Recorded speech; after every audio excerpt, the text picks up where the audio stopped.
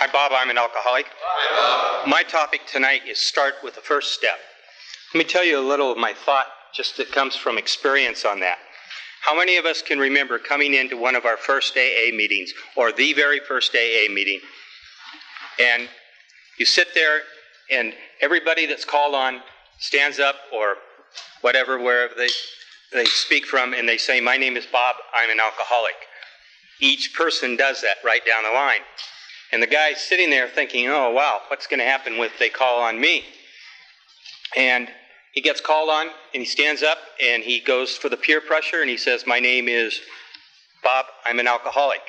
And he thinks to himself, "My God, I just said I was an alcoholic." And he goes home, and he might think that he's really done something. He might think that he's taken the first step.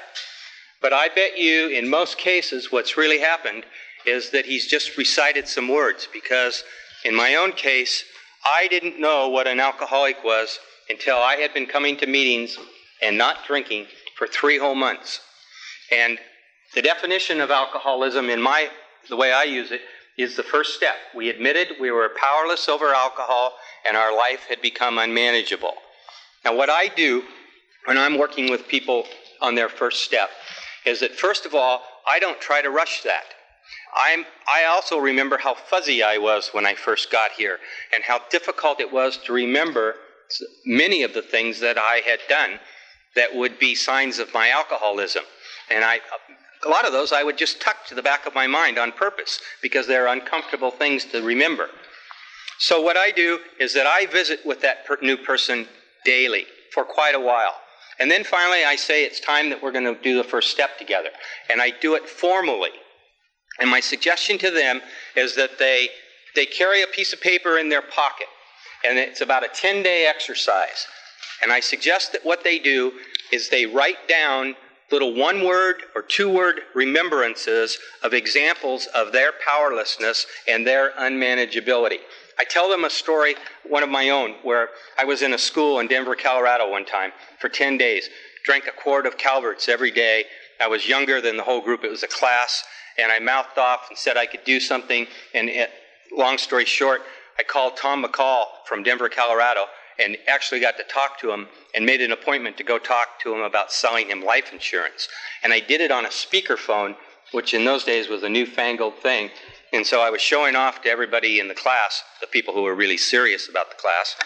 And so I had an appointment to sell life insurance to Tom McCall.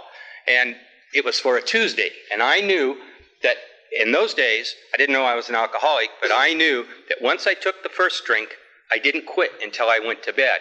So I said to myself that Tuesday, don't drink until after you get back from Salem. About 2 o'clock, I thought, well, I can have 1 beer.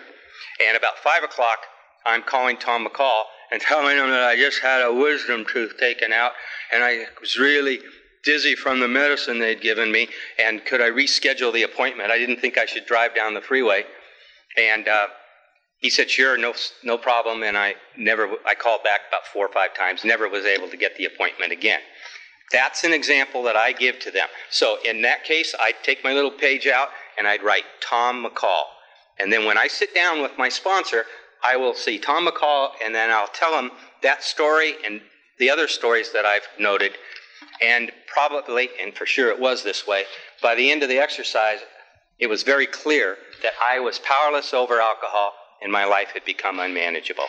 Thanks.